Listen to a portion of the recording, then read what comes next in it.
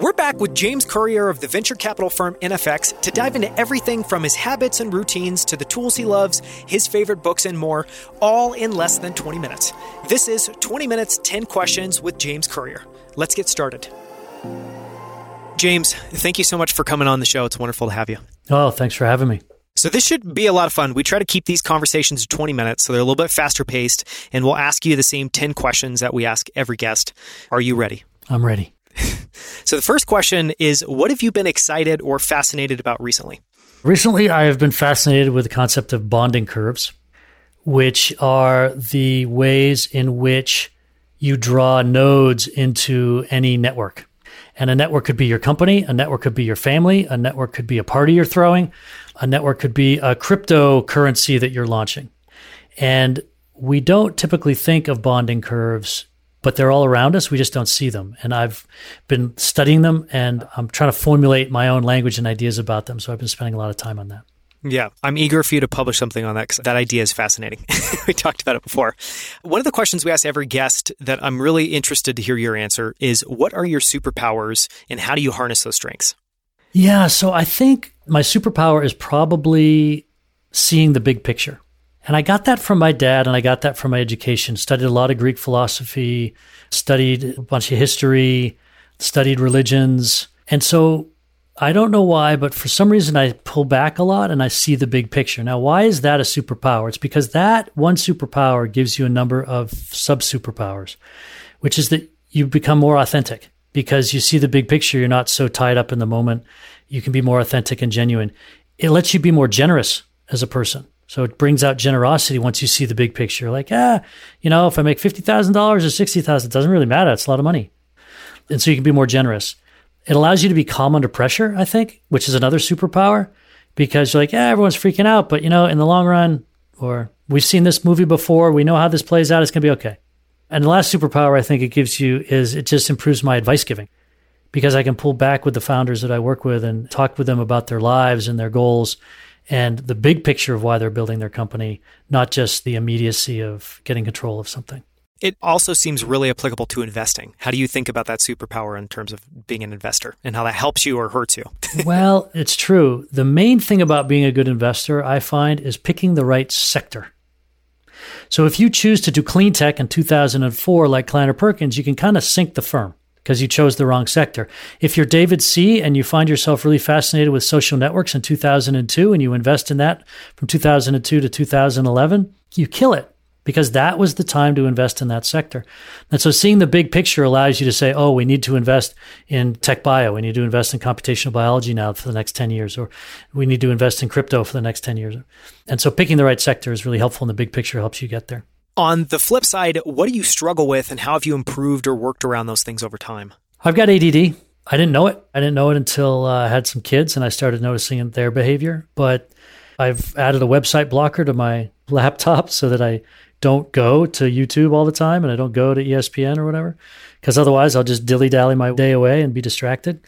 And the other thing I do is I bring people into my life who don't have ADD. So my wife, my business partners, the guy I founded 4 companies with for 14 years, his name is Stan Chudnovsky. He runs Messenger over Facebook now. He doesn't have ADD. And so he helped me to stay focused. And I've got a partner at NfX right now named Pete Flint, who founded and ran Trulia, took it public and sold it for $3.5 billion. And he's very focused. And so having him in my life helps me stay focused. On the habit side, what habits have you experimented with that have had a positive impact on your life and performance? I read a lot of nonfiction and essays on the internet. I prefer long form. I don't drink alcohol except for champagne because I don't want to look back and say I didn't celebrate.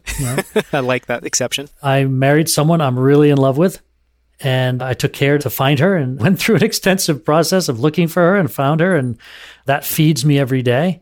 And I don't watch news. I only consume tech news. And that allows me to focus on the future and on the positives of what we're building and how humanity is going to progress rather than looking at the day's current malaise. I love that answer. On the health side, what is your approach to diet, exercise, and sleep? And how have those things evolved over time? I try not to eat sugar, although I eat too much chocolate. I don't eat a ton of carbs. I do eat raw things, raw eggs, raw meat, raw vegetables. And I exercise, but not too much. I might exercise twice a week, 3 times a week. I bought a $300 gym from Walmart and it delivered it to my house, and I can do all the exercises I need in my garage. I've got a $150 stationary bicycle that I bought from Big Five that I've had now for 5 years. It just takes a 9-volt battery, works every time. And then I go hiking a lot. And that's about it. I don't obsess about it, but I don't ignore it. I try to find that middle ground. That's interesting. And I love that it seems like you've biased for simplicity, just making sure you can do it by having everything there. On the idea side, what books or podcasts have had a striking impact on the way you think? Yeah, I tend to read books, like I said, nonfiction. So Joseph Campbell, Hero of the Thousand Faces, talk about a big picture book, right? About the hero's journey and how your life evolves. It's driven by your biology. I love books like Neil Ferguson's The Square and the Tower, talking about networks versus hierarchies. Or, recently I picked up Graph Theory and Complex Networks, which I think is really fun. A guy named Van Steen did that. Books like Scale by Jeffrey West. I think everyone should read that. And then things like A High Growth Handbook by Elad Gil. These are good references. It's a classic book. I'm going to add in one question. So we're technically going to ask you 11 questions. But this question I have to ask, which is one resource that you have on your site that is incredible, is an article called Your Life on Network Effects. Can you talk about what is in that article and why you think it's been so interesting and well received by people that have read it? Yeah, so I've been studying network effects now for 16 years. And that has allowed, through the lens of startups and building large companies, and that has allowed me to basically think network. In an evolving group of discussions with people in their 20s, I'm now just into my 50s, they were amazed. Their eyes got incredibly wide when I started talking with them about the implications of thinking network, about who they date and who they marry, what jobs they take, what cities they live in, what cars they drive, all that sort of thing. They couldn't believe the clarity it was giving them to think network. And I realized that we had sort of walked into a new world of how to perceive the world. And so I wrote this article called Your Life on Network Effects. And it's been one of our more popular blog posts. And it lays out how you should think about your life through the lens of how networks affects you. So an example would be choosing a school that has a lot of people in it versus choosing a school that has the right professor for this thing you want to study. And choosing a school based on who the alumni are going to be, because that's going to affect you for the next 60 years. And so my son, my youngest son, having read the article, chose to go to the public school with 500 kids in his class versus going to the country club private school with only 80 kids in his class. I think he's been really happy with the decision. It seems like is kind of one of the principles there that most often the best answer is to default to the best network. Is that kind of in all areas of your life? Yes.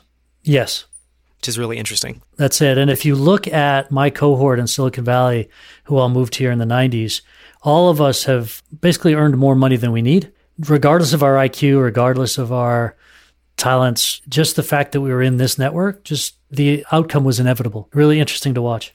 Yeah, it is really clarifying and interesting to just, how many things that might seem mysterious can be explained by the power of the network behind it. On the tool side, what tools do you use to manage your work tasks and time? I mean, you talked about that browser extension that blocks. Are there other examples? Yeah, I mean, I've got the standard Apple suite. I use the basic stuff. I don't use anything too fancy. Again, because of the network, like if you use Superhuman, then there's all sorts of tools and integrations that you can't do with the rest of your company in terms of my company helping to use my Gmail address book and my pace of emails and whatnot and helping me out to manage my workflow. So again, the network effect of those tools is such that I find myself doing some pretty standard things from a technical perspective. I love the answer and that through line of network effects and showing up in all places in your life. We're going to ask you now the final 3 questions. And these are some of my favorite questions to ask. I'm really excited to hear your answer. The first one is around success. And the question is just, what is your definition of success? Or how would you define and think about that for yourself? I think about it from sort of a Buddhist perspective, which is just being present and being in joy is success, and therefore it's available to anyone. I would never want to define success as something that's not available to someone who was born disabled or was born in a tough family, which was not their choice. So that's really sort of my definition of success. And I then think beyond that, it's to be able to fully express whatever gifts you are given, whatever they are, whatever level they are. And we all have different gifts at the beginning. Genetics play a large role. I have 4 children, 4 boys that are all within 3 years of each other. So I've been able to watch this experiment And their genetics were there when they were little. And anybody who doesn't believe genetics plays the major role in how we turn out doesn't have a bunch of kids and doesn't watch them grow up. And we all get something different at the beginning. And success is fully expressing whatever you were given. It's a beautiful answer. My favorite answer to date. On the flip side, what is one of your favorite failures? And what we're trying to get out there is something that didn't work for whatever reason, but that taught you something valuable, propelled you in an interesting or better direction. I think the biggest failure that might be instructive for people is I started a healthcare software company called Jif, and we raised $68 million, and we only sold it for $150. And I consider that a failure because between 2011 and 2018, when this all took place, the opportunity cost of not doing something else was just massive. And getting into healthcare was the biggest mistake of my career. I had had a good career up until that point. Not in healthcare. I wanted to use technology to make a difference, to try to cure the biggest economic ill of our nation, the United States, by bringing software to it. And I think that was a good impulse, but I wouldn't recommend it. It's a thorny place to try to build something and make an impact. The ecosystem doesn't want you to make an impact and will fight you every step of the way. And I learned to be very skeptical when dealing with healthcare businesses, and that has propelled me into a better direction back toward payments and real estate and marketplaces and games and other things that are what we call more fast-moving water. It's fascinating, especially thinking about your answer of just the best thing you can do is just to choose the right industry.